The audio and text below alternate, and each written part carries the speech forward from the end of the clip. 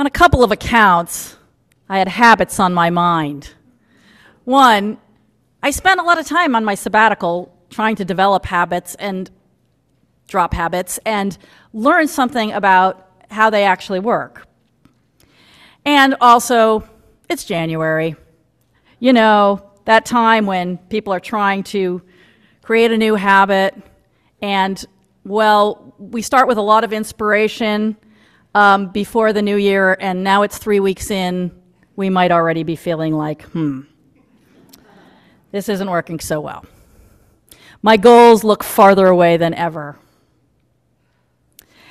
Habit formation is the process by which behaviors become automatic or almost automatic. Decisions require our prefrontal cortex. They take time, they take energy. Once something becomes ingrained as a habit, the prefrontal cortex is barely involved and can pay attention to more important things that only it can do. Like think about your route between two places you travel to often, right? You don't even think about how you got there, and you could probably barely remember that you did it when you go from work to home and so on. It's pretty automatic. And by the same token, bad habits are easy to continue. So the secret to breaking them is to make them harder. Like if you want to break the habit of reaching for your phone all the time, which can become very automatic, right? Just reach, swipe before you've even thought about what's making you want to do that. Well, you might turn it off. You might put it in another room. You build little barriers to practicing that bad habit. There's been a lot of ink devoted to how habits are really what make us what we are. The things we do again and again, either because we deliberately develop that practice, or it's just become a habit. And so if we want to change something about ourselves, then rather than just create a grand goal, I'd like to, become this buff, 16 inches buff or something before the end of the year, you create a habit. Here's what I'm going to do every day or every week. Abdul Kalam, the 11th president of India, said, "You cannot change your future, but you can change your habits. And surely your habits will change your future." So, one reason to address habits instead of working on our inspiration or making our goals grander is that they make us who we are really in the day-to-day. And another is that they're effective, as Octavia Butler said in our centering words, and she should know. She's obviously talking about herself in this advice to writers. When it comes down to really polishing and finishing up your stories, it's habit. And writers have a zillion habits, right? Some people say this many words before I leave the computer. Some people say I have to do this first thing in the morning, or I think when I go running and then I write. Ernest Hemingway said, always leave in the middle of something. If I quit at the end of a chapter, then it's really hard to get going the next day, but if I quit in the middle of something, then I'm eager to get back to it. We all have our ways in our own lives of creating the habits that will help carry us through when inspiration has not yet shown up. Another thing about habits, though, and it's a good and bad thing about them, is that their effects are slow, as Solnit says. They don't change things overnight, and we're impatient. We want to see results. So it's really good to be reminded that it takes a long time to see results in things that we want, that are important to us. And that habits really are the royal road to getting there, not a big sudden change. That's not what usually happens. It is good to know, however, that they get easier. And this is something I have been learning. And I'll tell you a little story about my skeptical journey to that point. Because having discovered that they are frustratingly difficult to develop, I bought the whole thing about, okay, habits are the way to go. Don't just create a grand plan, a goal for your year or your life. How are you going to get there? Create a little, this is what I'm going to do each day. Well, then I don't want to actually do it, and so on. So here's something that I've encountered many, many times. Fill in your own examples. I want to spend more time on art. I have to overcome a lot of emotional inertia to sit down and start, even though I love it. The reasons why, I could go on about for a long time. I have performance anxiety. I have perfectionism. There's all sorts of things that compete with the pure enjoyment of making art and make it hard to just sit down and do it again. And then almost every time I do get going, I'm having a wonderful time. And I say to myself, why don't I remember this tomorrow? And yet I have the same problem of overcoming the inertia. Now, somebody told me that the decades of bad feelings connected with art, when I talk about my perfectionism and, I don't like what I produced and da-da-da-da, she said, well, those have created neural pathways that are like a well-worn trail in your mind, in your brain. They're easier to take. That trail is easier to take than a new one that still requires, some bushwhacking and pounding down the twigs. Now, the trail is meant as a simile, obviously, but this person was being quite literal about the neural pathways and saying to me, hey, Amy, by choosing to make art again and again, even though it's a little hard, you will create better pathways, and they will eventually be as easy to slip into as the old ones, just like a cleared, frequently traveled trail becomes no harder to walk on than the old one was. Now, there's a lot of pseudoscience around when it comes to cognitive neuroscience. So even though I respect this person a lot, they're not a scientist, and I thought I would ask somebody who is. So I wrote to a friend of mine who is a cognitive neuroscientist, Dr. Geeta Shivda, who is a professor at Westchester University. And she said, yes, all behavior and knowledge changes involve changes to the brain. The longer answer is that these changes usually involve creating or pruning connections among already existing networks of neurons. You don't usually make new neurons except under very rare circumstances. But she says the specialized parts of your neurons called dendrites do grow or recede from connections to other neurons across your lifetime. So looking at my example, she says, we repeat behaviors that are rewarding. We avoid behaviors that bear punishments, right? So over time, you have created connections among certain behaviors, making art, and negative feelings, so you avoid the art. Even though you are aware consciously of the inaccuracy in that association, the brain areas involved in that habitual response are still strongly connected and are primarily unconscious.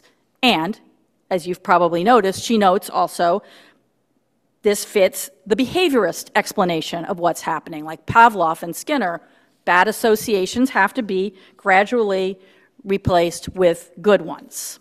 So she says, the metaphor of making new paths in the forest and letting the old ones grow over is pretty good. What this takes, of course, is patience. But it also provides a lot of hope.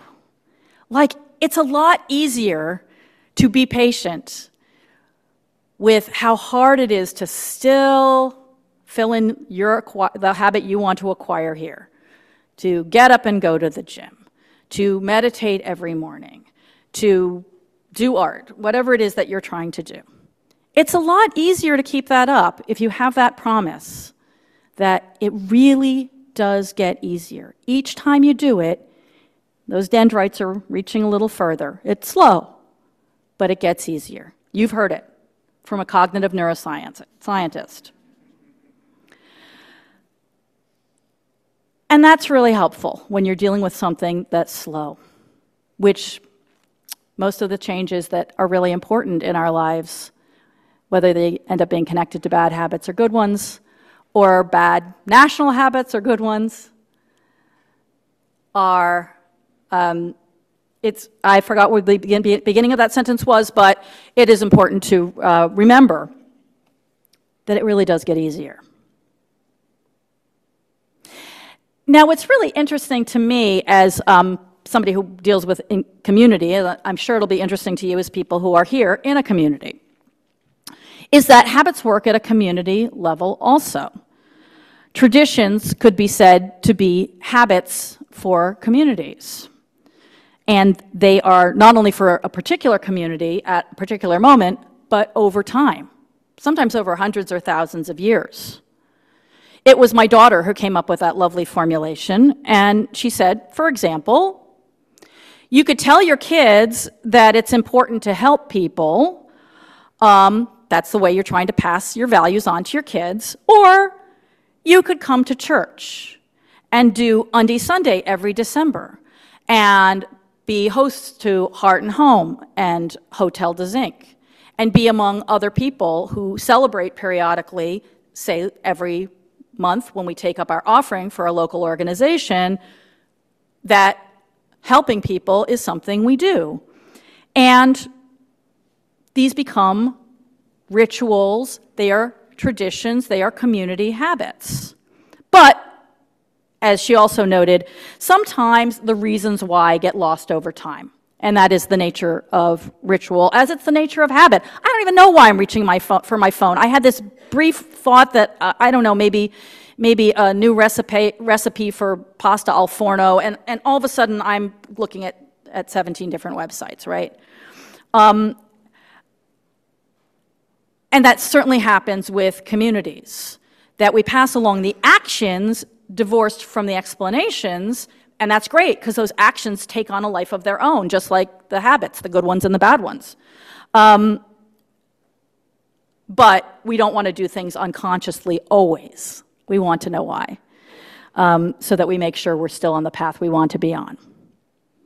So one of the things we do as a community is try to revisit those reasons and ask, why do we do something a certain way? Sometimes it means maybe we shouldn't anymore. The reasons are lost in time, or when we think back at the reasons, actually they're not so good, or they don't apply anymore.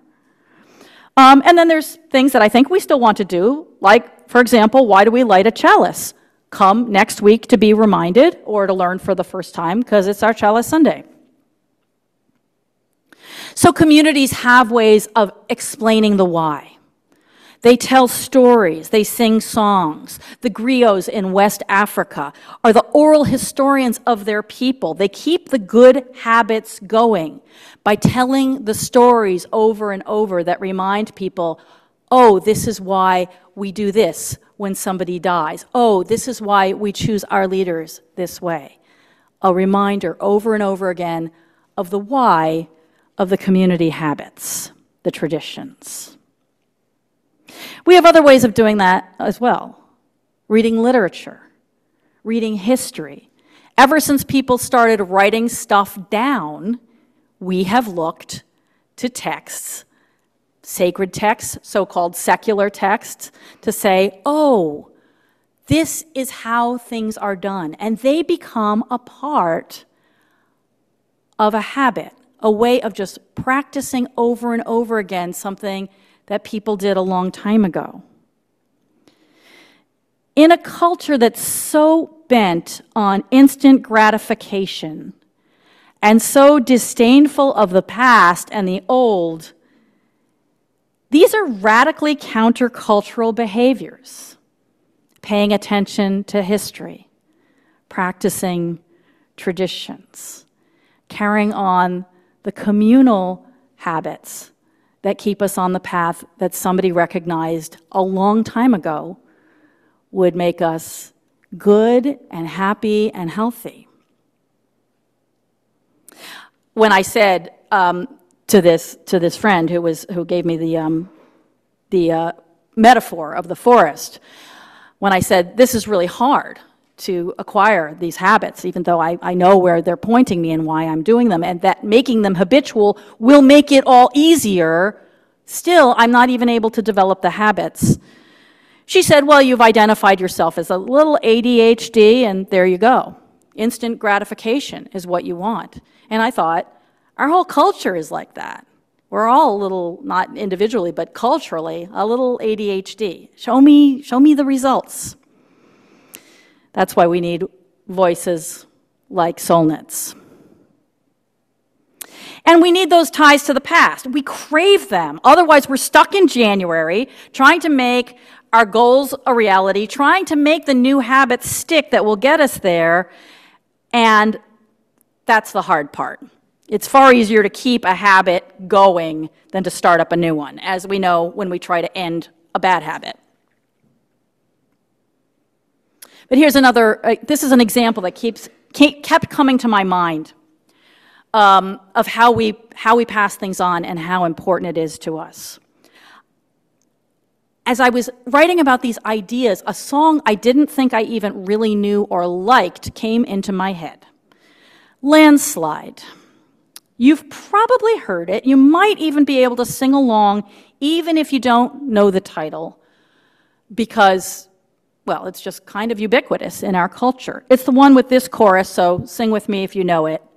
Well, I've been afraid of changing 'cause I built my life around you. Yeah, a lot of people know it. But time makes you bolder, children get older, I'm getting older too.